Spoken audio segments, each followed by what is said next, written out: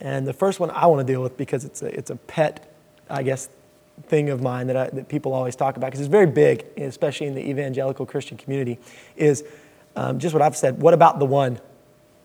What about the one? How do I find the one? Have you guys ever talked about the one? The idea of a soulmate. Yeah, There's a one soulmate. perfect person out there for me, and I have to find that person. Now, here's where we get to talk about dating Jesus. Okay, Jesus is the one. All right, you don't need to date him. You can go ahead and put the ring on and have the wedding. He's the one. That's all I was joking. My friend said, I'm dating Jesus. I said, well, when are you just going to go ahead and make the commitment, make the full jump? You don't just need to date him. You don't need to feel him out. He's good. He's worth it. I know some people that are kind of dating Jesus, but that's not our goal as Christians. We want to already be married to him. He is the one. And that's the thing we need to remember. And that's why you don't have to be afraid to step out into some of these relationships. Because the one relationship in your life that really matters is not even going to be who you marry. I love my wife, and it was very important to me who I was going to marry. And she is more amazing than I ever thought that the person God had for me could be. But she is not the one. She's not the one. If tomorrow, there's a story of a prophet in the Old Testament, Ezekiel, who this blew me away. He would go out and preach to all these people, and one day God told him, he said, your wife's going to die tonight. She's going to die tonight, and tomorrow you're going to have to go out and preach to those people instead of mourning. You're going to go out and you're going to continue to preach to those people. And I saw that, and I got scared. I remember even talking to James Michael about this one night. Jane was really sick, and I said, I'm supposed to preach tomorrow. What if she dies? I said, I don't know if I could handle that. And he said, don't worry, I think you'll be okay. And he was right. But what I realized through reading that passage was that if that happened, my life doesn't crumble. I love you. I love you, and you are the most important person in my life. But she's not the most important relationship in my life. The bottom line, the foundation relationship, the relationship that makes this relationship important is on a rock.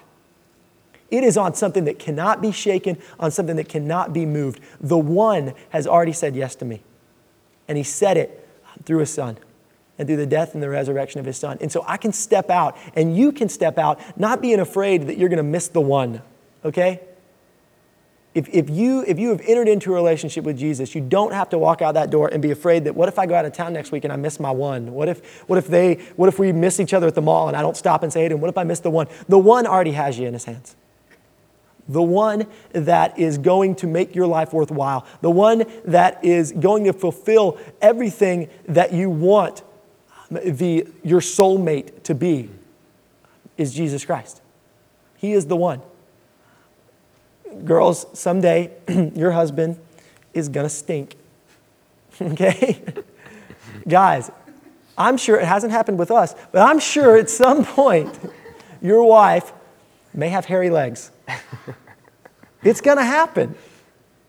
And if they're your one, if they're the one, what happens when something falls down? What happens when Jane can't read my mind and doesn't know that I want her to do this instead of that? Well, then it crumbles. It crushes me because my one, the foundation is gone. But if the one is Christ, and we both know that, then we'll be okay.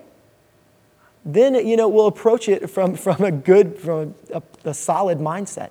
And we can approach even dating relationships from that mindset. One of the things James Michael and I talked about earlier today is that what always bothered me in colleges, and it still bothers me, is that I see people that carry around bitterness and anger and hurt from past relationships for years. I know one person who they broke up with someone, and then that person started to date someone else, and they were bitter about it for a year. And I thought, man, you are just wasting your life on that. You are just wasting your life being bound up in something that when the answer to your life is not that person, or not even finding somebody like that person, but in knowing that you're going to be okay if that person is here today or if they're not. And it doesn't mean you don't have good, deep, fulfilling relationships, but it means that we don't base our lives on those. So Jesus is the one. Sorry, that's my pet peeve thing, and I just had to get that out. Come on now. And so as far as soulmates, I don't know. We all have the same soulmate. It's Jesus. Yeah. And as far as is there one person for everybody, I'm going to go ahead and tell you something. I hate to speak for you, but we don't know.